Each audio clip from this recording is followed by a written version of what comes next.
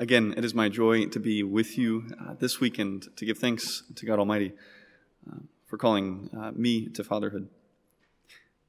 But today isn't about me. It never was. And this gospel particularly isn't about me. I think it's really about the story of a man named Donnie, a dear friend of mine for many decades. Now, Donnie is a Hoosier from the heartland, a country boy in a country family in a country parish. And for a long time, he lived as a son in a family. And quickly enough, helping out on the farm, he became a brother in a family of 7 kids. And eventually, he began, amid his sowing and the reaping, he began to pray to God. Jesus, what plans do you have for my life? Jesus, where am I going? Donnie, probably after serving many masses, was thinking seriously about the priesthood. And in some respect, some facet, he knew that the priesthood was involved, but he didn't know how. And so he went about his work, sowing and reaping, a Hoosier at his farm. Sure enough, around 18 years old, he met the love of his life, Jean. And from sonship to brotherhood, he realized he was being prepared for husbandry, not for priesthood. And so he took that up. He took this role up and quickly became a father of 4 children.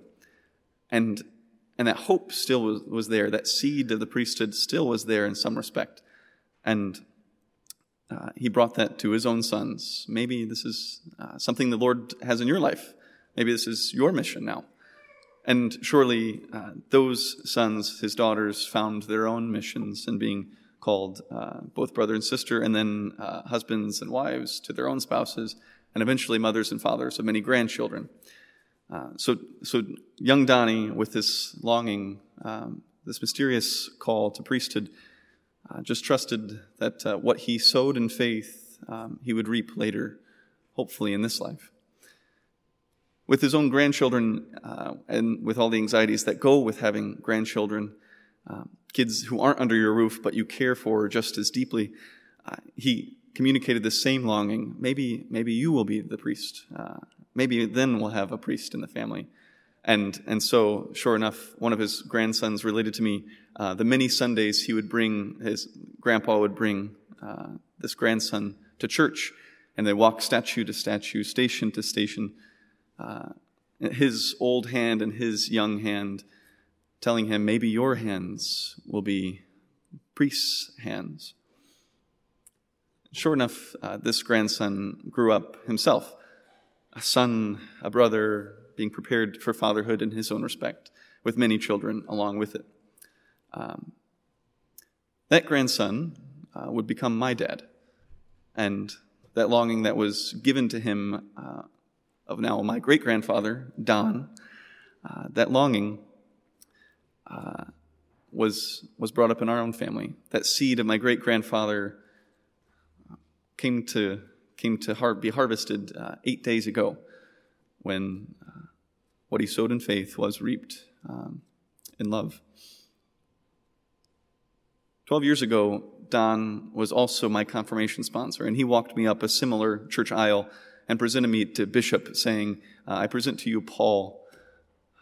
Little did he know, my singular prayer approaching ordination would constantly be to preach like Paul, to preach the fire of divine charity to God's beloved people. Don's prayer, sowed in silence, sowed in faith, decades ago, now he's in his 90s, that seed is actually only supposed to be fruit for you, for the church.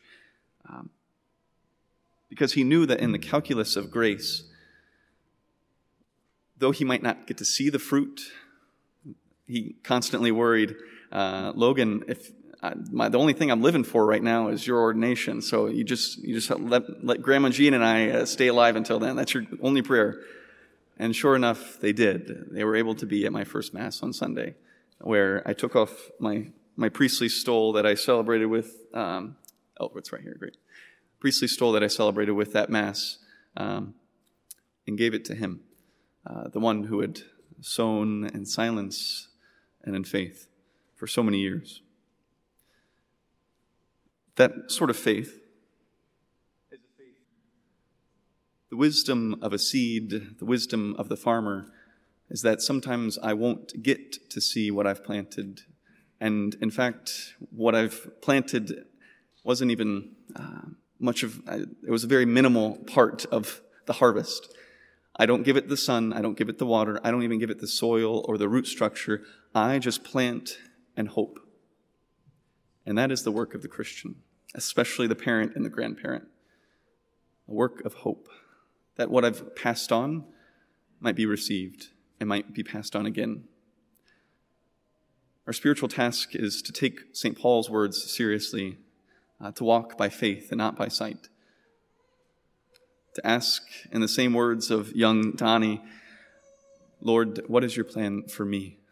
Especially if we're on the younger side, as Monsignor King wanted to emphasize, the vocations are here. There is no vocations crisis. There is a listening crisis. And so our prayer for those, especially younger, or those working to foster vocations in every respect, fatherhood in the spiritual or the biological, motherhood in the spiritual or the biological sense. Our prayer for them and for ourselves is Donnie's prayer of decades ago. Lord, what are the plans you have for me? If we're on the latter end, like Don himself, 71 years married this month, if we're on that end of the spectrum, maybe our prayer can be that of King David today. It is good to give thanks to the Lord, to actually begin again, especially this summer, maybe the time of the harvest, to start harvesting the goods that the Lord has given to our families, the faith that's been handed on to us freely, the life that's been given to us weekly. To categorize and to give those back to the Lord, that is the work of the farmer as well, the planting and the harvesting, the planting in hope and the harvesting in thanksgiving. That's our spiritual task, and it's begun at this altar.